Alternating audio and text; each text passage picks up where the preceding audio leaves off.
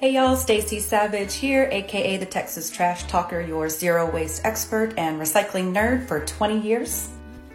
I'm taking a break in my multi-part series where we've been covering zero waste business protocols for waste reduction. If you don't know what I'm talking about, go watch my other videos. Watch them all the way through, like, share, comment, of course.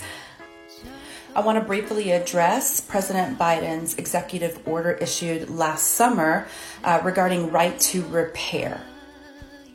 So we all are familiar with the 3 R's of reduce, reuse, recycle, but there's a lot of R's in there that we miss a lot of the times that are costing us economic development. So we're talking about reuse, remanufacturing, resoiling like composting, and repair is the big one that I really want to talk about.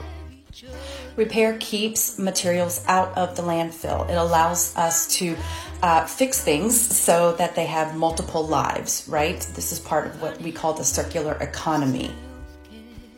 Advocates in over 30 states have been pushing legislatively to get this type of bill to the federal level. These bills have been pushed since 2014, and a lot of it revolves around companies that have taken retaliatory actions like voiding a warranty when you try to fix their product. So we're talking about electronic devices, appliances, and that type of thing. Even automobiles and tractor equipment. Because we don't have the right to choose where we get these items repaired, we have to pay the dealer's cost. We have to pay the manufacturer's cost. It is being couched as a competition issue in a capitalistic market. The Biden administration is arguing that the diminished repair options increase consumer costs and crowd out independent repair shops.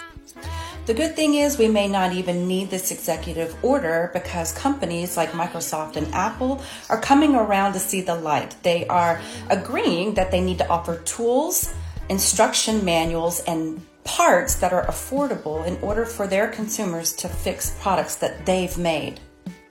This is a great way to combat planned obsolescence, which is purposeful design for breakage. This can build jobs and keep more materials out of our landfills and incinerators. And that is on Zero Waste Hierarchy.